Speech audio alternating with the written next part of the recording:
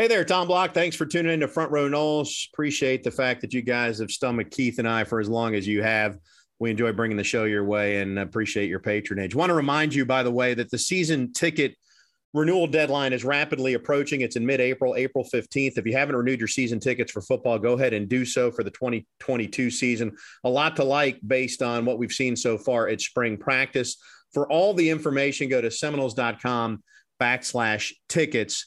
That's if you're going to renew, or if you want to get tickets for the first time, you can get a reserve seat for all home games. They range in price from $330 to $800 all in, depending on the seat location. Again, Seminoles.com/tickets to answer those questions as we count it down to the 2022 campaign. That said, let's count it down to the start of Front Row Knowles, which is right now. Broadcasting from the Prime Meridian Bank Studios in the capital city of Tallahassee, this is Front Row Knowles with Tom Block and Keith Jones. Front Row Knowles is brought to you by Hobson Chevrolet of Cairo, Georgia. Get your best deal the Hobson way.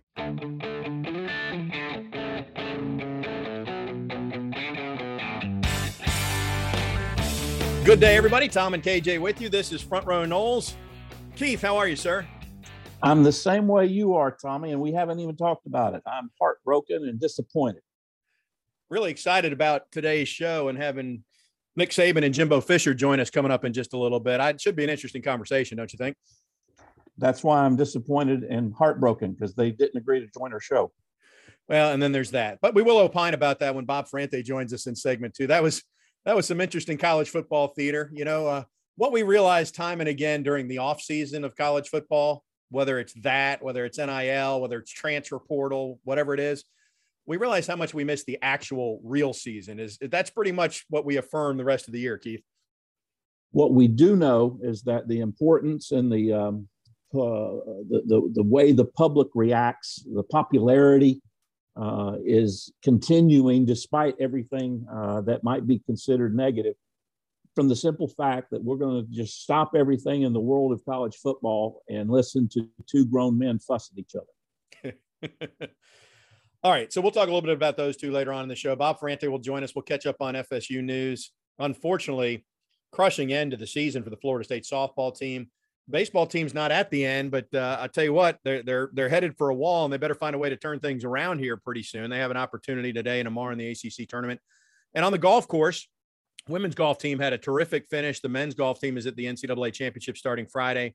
And Keith, you'll have a chance to catch up with Trey Jones a little bit later on in this show.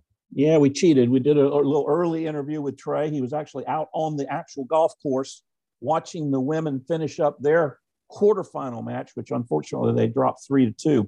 But yeah, a lot of great things going on. But I circle back to how I began my comments, just disappointed and heartbroken for Coach Alameda and the ladies on the softball field. What a great, an absolutely outstanding season. And it just hurts to see it end the way it did, but couldn't be more proud for a group of women and what they accomplished in their body of work.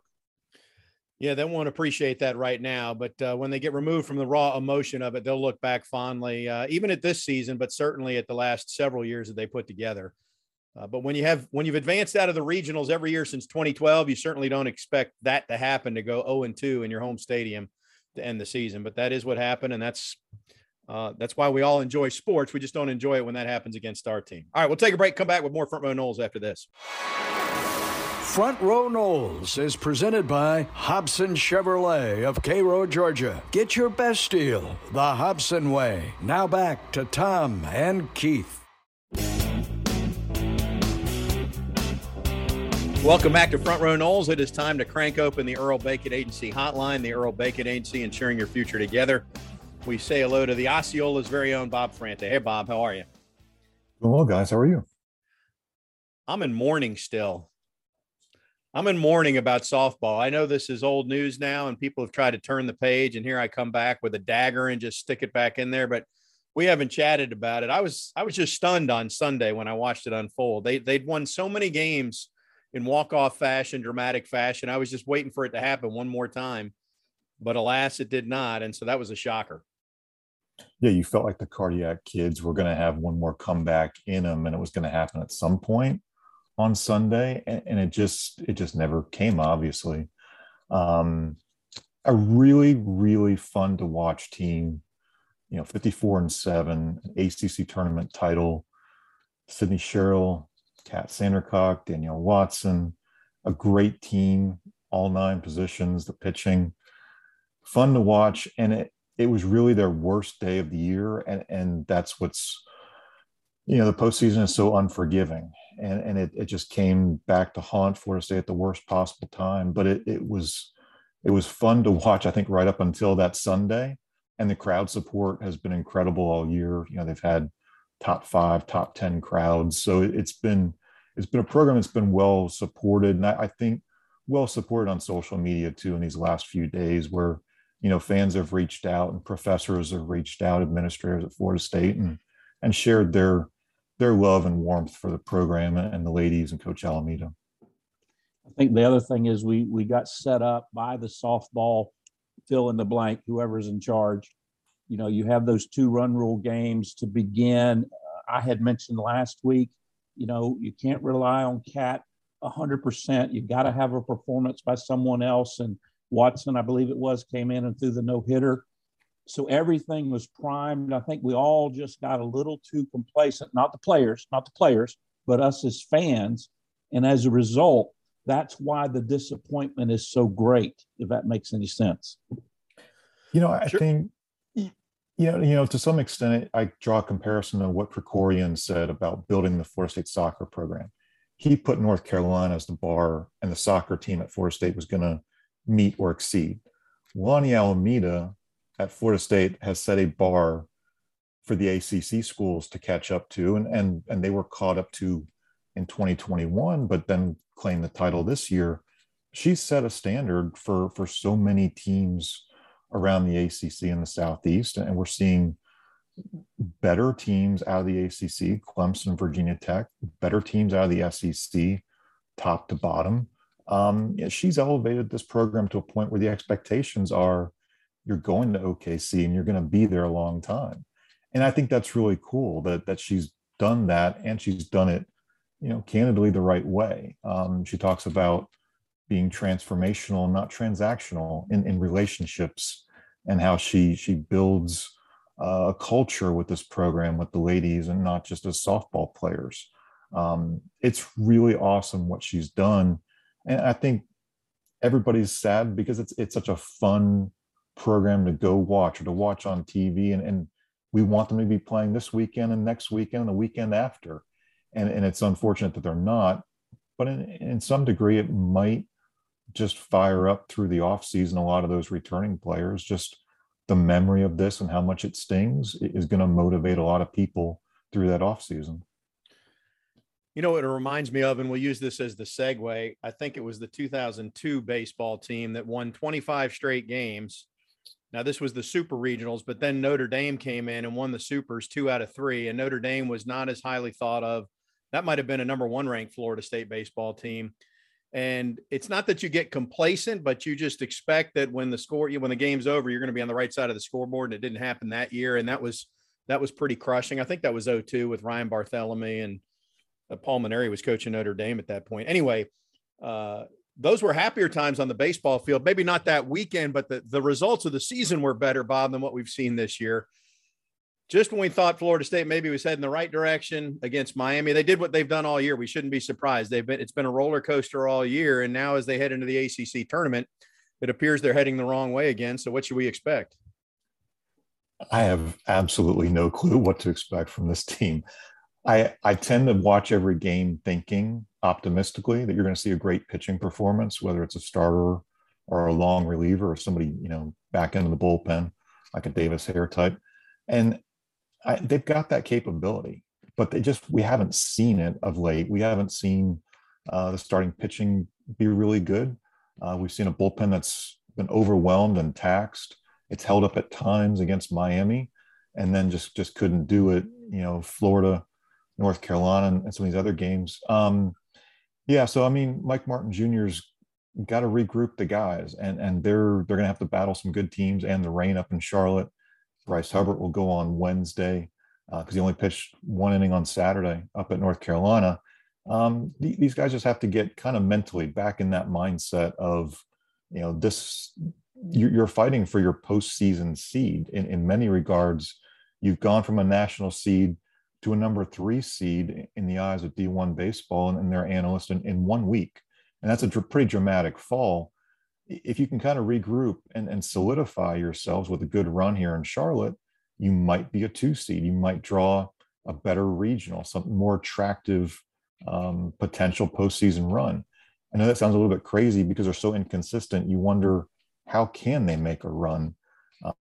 But Meat has brought up some history. The 2010 team that struggled really late and then made a run in Omaha.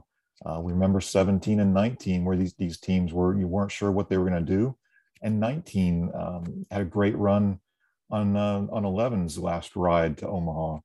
So you never quite know, even when right now you look at it and say, wow, this is just a completely inconsistent team and it just doesn't look great. Well, what we do know is for any of us to have any great faith in them and for the outsiders to have great faith in them, they've got to have a big ACC tournament. This is not where they can go in and drop a couple of games and come back to Tallahassee early and get ready because the body of their work is going to elevate them. They got to have some wins up there. It starts with the starting pitching. If the starting pitching, I think, has been the glue that when it is good or good enough, this team has found ways to kind of scrape by and win a lot of ugly games. And the defense has been a real sore spot of late. And I think that's put pitchers in positions where you're getting 4 outs in an inning, unfortunately. And but I think if they can put it together, whether it's starting pitching or some long relief, they can sneak out a win, maybe sneak out this pool win. It is possible, but as the ninth seed in their pool, you have to win both. You have to win both games and then be able to advance to the semifinal. So you're in a bad spot just because of how your regular season body of work was. But yeah, they've got to leave some kind of lasting positive in the eyes of the selection committee, or yeah, you're destined to be a 3 seed at an SEC site, and that puts you in a really, really difficult spot. Are they definitely in, Bob? If they go 0-2 and don't compete, are they definitely in? I think yes. The nation's longest active streak is on the line, truly. I mean, we saw Miami a couple of years back missed out. If they go 0-2, you're going to be sweating through the weekend if you're in that clubhouse wondering, are you in or not? I can't definitively say it. If you go 0-2 that you're out. I think 1-1 or 2-0 and get to a semifinal, kind of, you can rest assured in that you're going to be in. 10 weekend series wins is significant in my book. It's one of the biggest positives that you can put out there for this program, even though there's a very, very long list of negatives, honestly, when you look at the resume. Let's go to the football field. We found another offensive lineman, Bob. Is this a good thing? I think you can never have enough good offensive linemen. Alex Atkins and Coach Norvell have said since 2020, you need to have 8 dependable offensive linemen, 8 guys who are versatile enough to play a couple positions. And Dimitri Emmanuel is a guy who's played some right guard, some right tackle. I think we're going to probably see him at right guard. I think that's where he best fits in. Talking with some of our staff, Mark Salva, who played on the offensive line at Florida State, he likes him as a guard. Charles Fishbein likes him as a guard. Mark Salva really likes that kind of initial punch that he's got off the line. Sees a guy who's pretty physical. Now the caveat, of course, is he's played against a lot of G5 teams. He's played some games against Duke and Illinois. So there is some Power 5 competition mixed in there. But this is definitely a lineman who's going to have to jump right in, try to win a starting job in August, and potentially mix right in there because week 1 is LSU, and you've got to be ready to go. But I think in the big picture, you can never have enough experienced, versatile linemen. This guy's got a few years under his belt, kind of been there and done that. I think that's going to be a good thing. Now, did I read correctly and update me? But he actually, Coach Atkins actually knows him. He played for Coach Atkins for a year. So from a understanding standpoint and a temperament standpoint, it's a little bit more of a known quantity, correct? Yeah, and to be honest, Dimitri is a guy who's kept his recruitment pretty quiet. He really hasn't done interviews to this point, and it's kind of hard to know too much about their relationship. But yeah, they were together in 2019 in Charlotte, and I think that's advantageous. You know what you're walking into. You know the expectations that Coach Atkins has. You're not just kind of walking into it blindly and learning from teammates in, say June, and learning from them, learning a playbook. He kind of knows what the playbook is, and that's beneficial. Now, there are some similarities, but Norvell's got a lot of differences from what he's used to from 2019. This is a tough position for a transfer to come in and not have that spring. This isn't just a guy I think you would say, hey, he's a definite starter at right guard, but he's a guy you think is going to be in the mix, with a pretty good room, a really improved room that Atkins has created on the offensive line. All right, we got men's and women's golf doing really well in NCAA postseason play. More on that next segment when Trey Jones joins Keith Jones. There's no relation, Keith, based on – I've seen you play golf, so I'm assuming there's no relation, right? Absolutely Trey? No relation there. Yeah. That is correct. Okay, I just want to set the record straight. So Trey will join Keith next segment. Hey, Bob, I've sort of buried the lead here. I know this is old news, but the Jimbo Fisher, Nick Saban – brouhaha, whatever we want to call that, I don't get the sense that's going away anytime soon. And we know from covering Jimbo, we all recognize the tone in Jimbo's voice when we heard that press conference. I almost texted KJ and said, you need to open a Twitter account right now and get on Twitter and follow all of this, because it was better than any movie, any drama you've ever seen for a couple hours. The tweets, the back and forth, the who did this, who said that, it was priceless. I think in the end, Nick was wrong to take a shot at Jimbo. It should not have been just on one guy and one program. In the end, Saban makes some good points too. And I think where we have to go toward is, what are solutions? What are realistic solutions, guardrails, pick your term, get coaches in a room, and figure out what's realistic for the future of college athletics. And coaches are frustrated.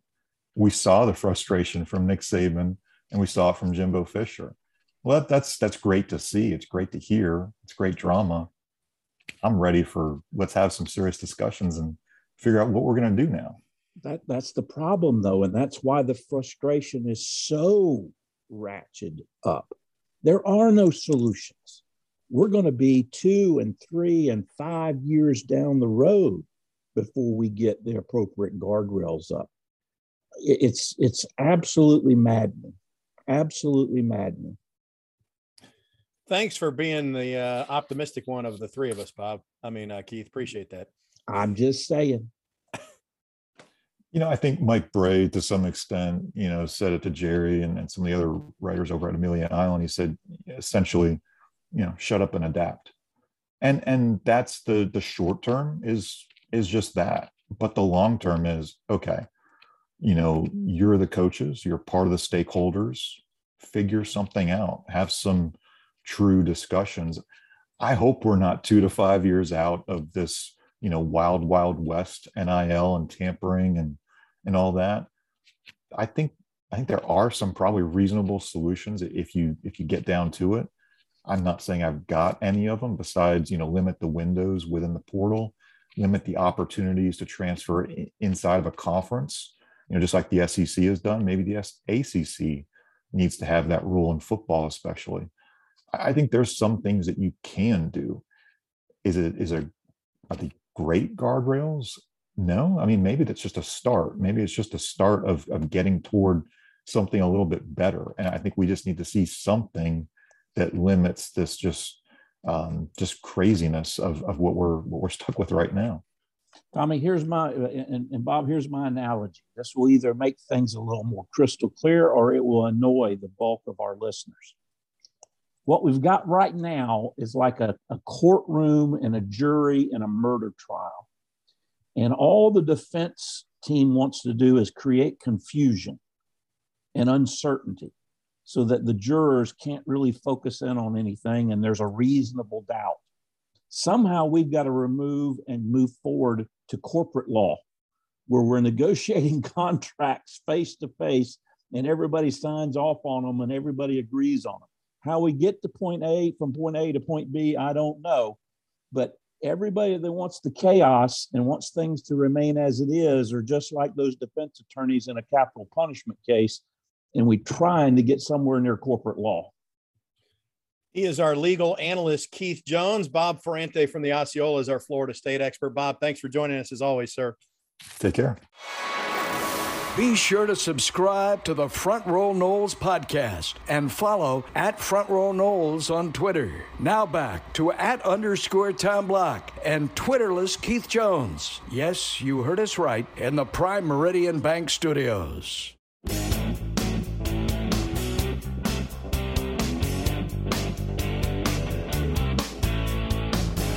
Welcome back to Front Row Noles. Keith Jones here with you, and we're going to take a little bit of a sidestep. This is a time that we chose to record something ahead of our regular schedule, and I'm pleased to be joined by the head men's golf coach at Florida State University in his 19th season.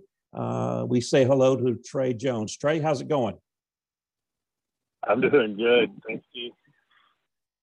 Now, the reason we chose to do this route is Trey is actually out in Arizona, Scottsdale to be precise. And we're taping this on Tuesday right after the lunch hour, actually mid-afternoon to be fair. And Trey, you've been following the women's team around. The news, good that they made the quarterfinals, but this particular outcome not great for the ladies and Coach Bond. Well, it's not. And you know, it's hard to win in golf, and it's amazing that you go out and play all those golf holes, and it comes down to one shot so many times. We saw it on the PGA Championship this weekend at Southern Hills, and now we're unfortunately saw it again, and it did not fall our way. But we had arguably with Beatrice Whalen, arguably one of the best players to ever play here at Florida State, and she had an extra holes and just didn't win her match. So it's kind of like having your leading point scorer with the ball and a shot at the end of the game. That's kind of all you can ask for. So what a great season and a great job the women's team and the coaches did. That's, as they say, that's why we play them. Now we'll take a couple of days off, and then your men's team will get ready after having won the Palm Beach Regional down at the PGA National. Your guys are getting set to enter into the NCAA Championship. Frame that for us and tell us how that's going to go forward in the next few days. So the next few days is we're out. We got in yesterday afternoon and then went out to watch the ladies finish. And we're fortunate enough to be able to see them tee off this morning. And now we're out preparing at a couple of the courses here in Scottsdale just to get acclimated. And our practice round will be at 6:12 a.m. on Thursday morning at Greyhawk Golf Club, and we will tee off Friday at starting at 6:10, and then we'll go Saturday starting at 11:30. From there, top 15 teams will play in the morning, and the other 15 will play in the afternoon. They'll cut to 15 after 3 rounds, and then after 4 rounds, they cut to the final 8, just like they did for the women. And then that's when the match play would begin with 2 matches on Sunday, 2 matches on Tuesday and 1 on Wednesday. For our listeners that don't pay that much attention, even though they may be golf fans, they don't pay that much attention to the collegiate way of doing things. It's basically 4 rounds of stroke play and as many as 2 or 3 rounds of match play. You get both sides of the equation. No question, and we're prepared for that. We need that all year. That the format, we played it last year. so we've played several tournaments this year, Keith, that a little bit of stroke play goes into match play and how to switch and how to change your mentality from a match play golfer to a stroke play golfer, or stroke play golfer to a match play golfer, sorry. And Trey, you mentioned this, and the men's team, women's as well, but the men's team, as we're talking about, been on a roll. You made it to the quarterfinals of the NCAA tournament last year, and you're back with the opportunity to do it again. But this year's team, quite a bit different than last year's team. Is this as young and as good a group as you've had at your time at Florida State? Well, I'll tell you, it's been an interesting group because at the end of the fall season, we were ranked 60th.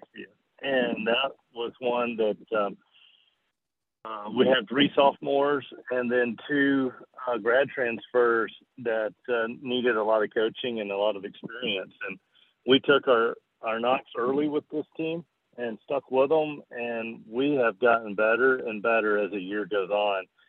And if you look at it right now, this is one of our better golf teams. And no one would have thought that in January. And so hats off to this group for how hard they've worked and believing in us and then obviously their talent level. But we're playing as well, as going into this tournament and confident going into this tournament as any team that we've had. And obviously last year, losing John Pack and Vincent Norman, we feel like we had the best 1-2 punch in the country. Taking those guys out of the lineup was tough, but we're doing it a little bit more by committee this year, where all 5 guys we're better in the 5th spot than we were last year. We're better in the 4th spot. We're better in the 3rd spot, and so those are taking up the slack in that 1 and 2. And on any given day, we can play with anybody in the country. Now, we won't do disservice, or at least I won't. You can judge them 1 and 2 versus 2 and 1, but the top 2 players by any measurement are Ketrup and Brett Roberts. Roberts coming off of the individual win down at Palm Beach, and Ketrup playing in your number 1 position the entire year. Just talk about the maturity and the development of those guys. And they have, so once again, those 2 guys came in and got to play with John and Freddie. And those last year, not John and Freddie, but John and Vincent. And you can make mistakes, and those seniors would cover you. This year, there was no one to cover them. So it's taken them a while to take on this new role. And Frederick's been our top player most all the year, and then Brett goes down, and he wins the regional at Palm Beach. But Brett, if you look at statistically for the year, is our 4th best player. And that kind of tells you how the other guys have played as well. Well, I'll give him credit for one thing. He has been hot of late. Steve did a great job of putting out some notes, and I think Brett is 19 under over his last 7 rounds. I think you'll take that going forward in Arizona. Well, he did. He led us at the ACC tournament, and he led us at the regional. And, Brett was a top 5 recruit in the country. Definitely in the sports world would have been an elite 5-star kid, and made All-American as a freshman last year. So he's doing what really good players do, is play well when they need to play well. Trey, we talked with B last week, and she was talking about, and for those that play golf will understand this, that the courses out in Arizona are obviously different than some of the courses we play on the East Coast. If you're not in the fairway, you're basically in a big sand trap, and accuracy much more important potentially on those Western courses than maybe on the East Coast. Agree or disagree? Well, I agree, and I wish it was a sand trap. It's more like bushes and cactus and rocks and different things. It's literally probably a 25 to 30% chance that you actually get to swing at it when you hit it over there. Now, with that being said, it's just the same as we have at home. Instead of out of bounds or water or whatever else, this is their confinement. The fairways are plenty large. You just have to learn how to focus on where you're trying to hit it, and your eyes can't start wandering to where you can't, because when you do hit a foul ball, then you get to hit it again. You're not going to drop it anywhere and say, okay, I went in the water here, I get to drop it up here. No, you get to hit that same shot over. And I think that's what bothers the players who aren't used to it. It's basically a lost out of bounds ball if you hit it, if it's a miss hit. But it has to be a bad miss hit, and I think last year for us in this tournament, we didn't look for a whole lot of balls, and I'm going to guess that these guys, we're not going to be looking for a lot of balls either. They drop the ball really well. As we wrap up here, Trey, other than the obvious, keep it in the fairway, hit your greens and regulations, make your putts. What's a couple of key things you're going to be talking with your kids about during the practice round as they get ready to start competition? I think with us, it's going to be momentum. And when we've gotten off to a good start, we've been great. We're not, we don't chase a lot of people down, even though we have. I think just keeping good momentum out there while we're playing and keeping yourselves into it. We need all 5 guys to play well with this golf team. We don't have a guy that's just going to carry us around no matter what. So it's going to take a total team effort, just like the women had a total team effort this week. So that's going to be my deal, is for them to play the game, for them to be themselves. Don't try to be anybody else, and use the experience that we have, because Brett Roberts plays here. He got 5 rounds in last year. Frederick got 5 rounds in. Cole Anderson got 5 rounds in. Michael Sakane, a transfer from JU, played here as an individual last year. So we're bringing 4 guys out here that when we go out and play on Thursday for that practice round, they're going to know where to hit it. So I think being comfortable will be a big addition too for us. Well, the Florida State Men's Program getting ready to participate in the NCAA Finals. They're in Scottsdale, Arizona. The Greyhawk Golf Club. We're visiting with Coach Trey Jones. Coach, we wish you luck. Let's bring home a trophy. I'll be happy to put it up on the shelf for you. You just let me know. Hey, Keith, thank you, man. I absolutely love listening to your and Tom's show. Y'all do an amazing job, and something a lot of us Seminoles look forward to every week. Well, we appreciate it. You're very kind. We'll come back and wrap up Front Row Noles. I'm Keith Jones. Stay with us. Be sure to subscribe to the Front Row Noles podcast and follow @FrontRowNoles on Twitter. Now back to @_Tom Block and Twitterless Keith Jones. Yes, you heard us right, in the Prime Meridian Bank Studios.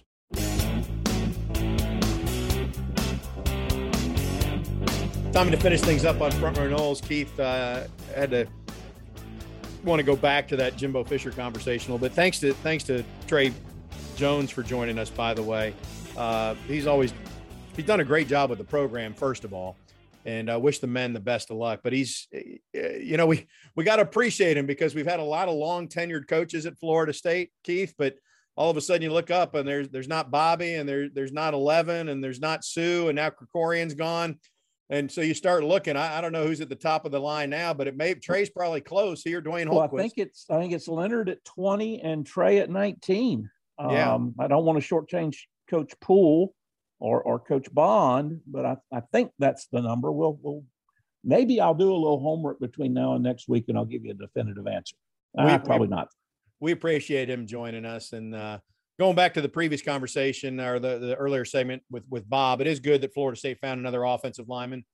I don't know that he's great, but he's another body. They need bodies. They brought 3 in this offseason, so that's a good thing. And then your point about Jimbo and Nick, you think this is wrestling is what you've got going. Maybe not. I'm not suggesting wrestling might be scripted a time or two. Not suggesting that. You're just saying they know each other and they know how to push each other's buttons. Exactly. I'm not saying it's orchestrated. It's orchestrated, but it's kind of like what you and I used to do on Friday night sometime with our old friend and colleague, Paul Kennedy. We knew what might get him going on a particular night if we were out having dinner or whatever. And without even looking at each other, one or both of us would point him in that direction and just sit back and watch him go off.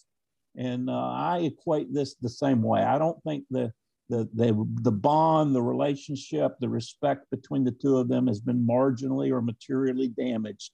But I think it's like 2 brothers who get annoyed at each other, and particularly when one of them, in Jimbo's case, is considered the younger brother, and in Nick's case is the older brother, and they just squabble. They can do that amongst themselves, but don't anyone dare try to get between the 2 of them individually, because the other one will come to the rescue if need be. My opinion, could be wrong, been wrong before. Well, if you're right, Keith, we will go back and we'll have producer Matthew dig up this digital file, and we'll turn it into a promo for you being on top of it. Oh, let's don't hold our breath here. I hear you. The by the way, I don't know. I can tell you this: when I used to host Coach Fisher's show, obviously the coaching fraternity is a pretty small one, and there's guys you like, guys you don't really like, but you know a lot of guys in the coaching business, especially once you've been at it 15, 20, 25 years. But Jimbo would frequently talk about, I think he had weekly calls with Nick. Now, I don't know if they were scheduled at a certain time. I'm talking during the season when they're pretty scheduled, or if they were literally just text him now and then or whatever. But he frequently would mention, say Florida State's dealing with an issue, and I don't even mean an off-field issue. I mean, maybe it's a strategy related thing. Like how do you defend third this? down? It's 3rd and 2, and we're not converting. What do you need to do differently? Jimbo, this would be in commercial break, and Jimbo would say, I talked to Nick, and they're having the same issue right there. They just played Ole Miss, and so clearly they talked on a fairly regular basis. Now, that's been several years. I don't know how much they talk now that they're in the same division. They used to be in different conferences, the period I'm talking about. But I do agree that Jimbo had a lot of respect for Nick. Now, I don't know if that waned since he's joined the SEC or just since Nick made his comments about Jimbo buying his recruiting class or what have you. I don't think you're totally wrong in what you're saying, though, Keith. It is brothers having a spat. Jimbo did go pretty far this time, and then he doubled down about we're done. So we'll see. Yeah, it's like everything else. You won't know until well after the fact. But you asked me my opinion, and my opinion is free, and I'm happy to share it with you and our listeners. I've never met Coach Saban. I've known people that have been around him. I know what they say about him. I certainly was not as close to Coach Fisher as you were. But I know this, Jimbo and I always got along well, and you're looking and listening to somebody who got his royally in the locker room at NC State one time when Jimbo asked me my opinion about a targeting call, and I told him I thought it was a good one, and he didn't like it. And boy, he what'd me. And then the very next time I saw him, it's, he was asking me how things were going and what he could do for me. So, I think it's the heat of the moment. I think it's the competitive juices and spirits. I think you're free to do that when you have a relationship with someone that you genuinely respect. And it's just the way things work in the competitive world that we're in these days. More fun ahead. The SEC has its meetings over in Sandestin, I think, next week, as a matter of fact. So if the SEC has any sense of humor at all, they will schedule Saban and Fisher back-to-back in press conferences. So they have to pass each other going to the dais. And, I mean, this is the irony of it, Keith. We're all bemoaning the fact that the ACC doesn't make as much money on its TV contract. The SEC's now, their ratings are even higher. I mean, now people are going to tune in even more to watch off-season coaches' press conferences just to see what Nick and Jimbo are going to say. Well, that's why I say it would be great if you would know and can believe that this was orchestrated. They got into a huddle somewhere or on a Zoom call somewhere and said, all right, I'm going to say this and you say that, and we'll just see where it takes us.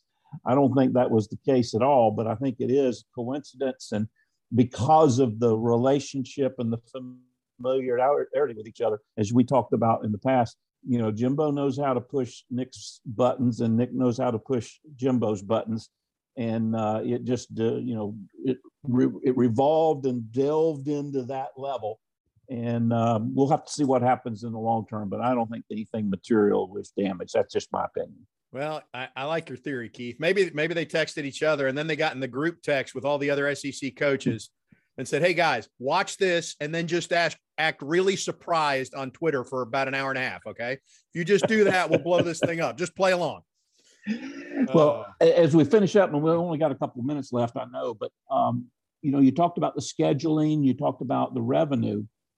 I think it was very interesting to see that the ACC revenue did go up. The difference and disparity still exist, but it does lend itself, as we talked last week, about some importance and some significance on how you do the 3-5-5 or what other scheduling model that is needed to try to continue, A, to see if you can get any concessions out of ESPN, and B, to have the ACC network increase so that as they look at how they charge for advertising and that type of thing, they've got a leg to stand on. So all of that, unfortunately, goes into the mix along with the wins and the losses and the product on the field. We'll finish things up, Keith. I'll go back to where we started, which is softball, unfortunately. And now this is not to excuse FSU not making it out, and this is not why they didn't make it out, because they're a better team than Mississippi State. But I can tell you, as somebody who's called college softball probably for 25 years, since the mid 90s, there used to be a time, and this was after FSU was in the ACC, there were not enough schools in the ACC playing softball to garner an automatic bid to the NCAA tournament. So there was some consortium of schools from multiple conferences. It was like FSU and two other schools in the ACC, plus East Carolina and the University of South Florida. I forget what it was called. This is during the Joanne Graff years. And FSU would be the best out of that group of 6 every year. And so they'd get the NCAA bid. I'm going a long way to say, and then slowly but surely, new programs came along like Clemson and Duke. And I don't even know how many ACC teams in softball advanced to the Supers this time around. I think it's at least 3. I think Clemson, Duke, and Virginia Tech did, and there might be one more. That would have been unheard of when they started Super Regional play. Exactly. I mean, it has gotten. So I'm making the point that the caliber of play, not to mention it's much more fun and offensive. When I started calling the games, everything was 1-0. Now, of course, it's not that way. So it's come a long way. Again, doesn't excuse it. It is sports. And I said this earlier, Keith, it's why we love sports, because it's not scripted and you don't know how it's going to play out. It's just when your team is the favorite and it doesn't play out the way it should for the favorite, man, it stings. Plus, when your favorite has had such a level of success that you're almost spoiled. And let's face it, Coach Alameda has spoiled us, and these ladies have spoiled us. No question. All right, we're out of time. He's Keith. I'm Tom. We'll do it again next week. Thanks for tuning in to Front Row Noles.